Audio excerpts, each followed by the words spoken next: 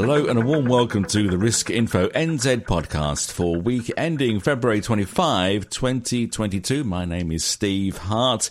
Hope your day and your week's going well.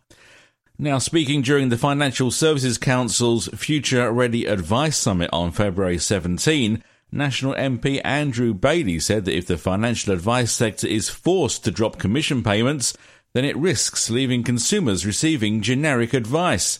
The former merchant banker said that if the FMA keeps going down the fee structure route, then we'll end up with large corporates delivering vanilla advice when personalised advice is needed.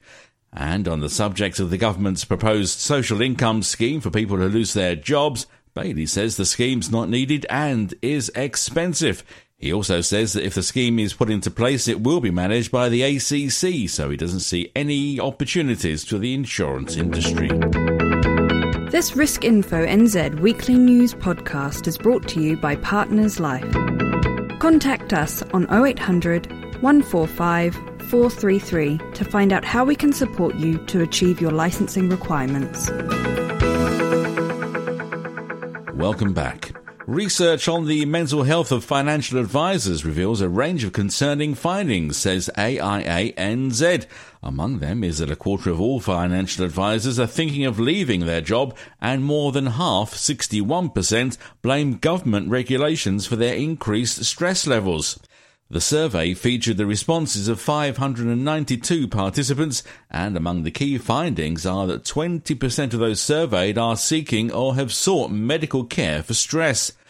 44% believe stress is impacting their sleep, 15% have been warned by their doctor about suffering a stroke, and 25% are preparing to take stress leave. Responding to the survey, the FMA says the way the financial advice sector has supported those working across the industry during a period of regulatory upheaval is a healthy sign. The FMA's Derek Grantham says the new regulations have been challenging for all of us. Fidelity Life is helping customers affected by flooding on the West Coast and the top of the South Island by offering to waive their premiums. The company, which works with specialist rural insurer FMG, says farmers who are suffering financial hardship due to the impact of the floods on their farms can apply to have their premiums temporarily waived for 3 months. And sticking with Fidelity Life, the firm has appointed Melanie Beattie to the newly created role of Head of Distribution, making her responsible for the firm's distribution relationships. And Todd Allen, the firm's head of advisor distribution, is leaving the firm to work as a financial advisor.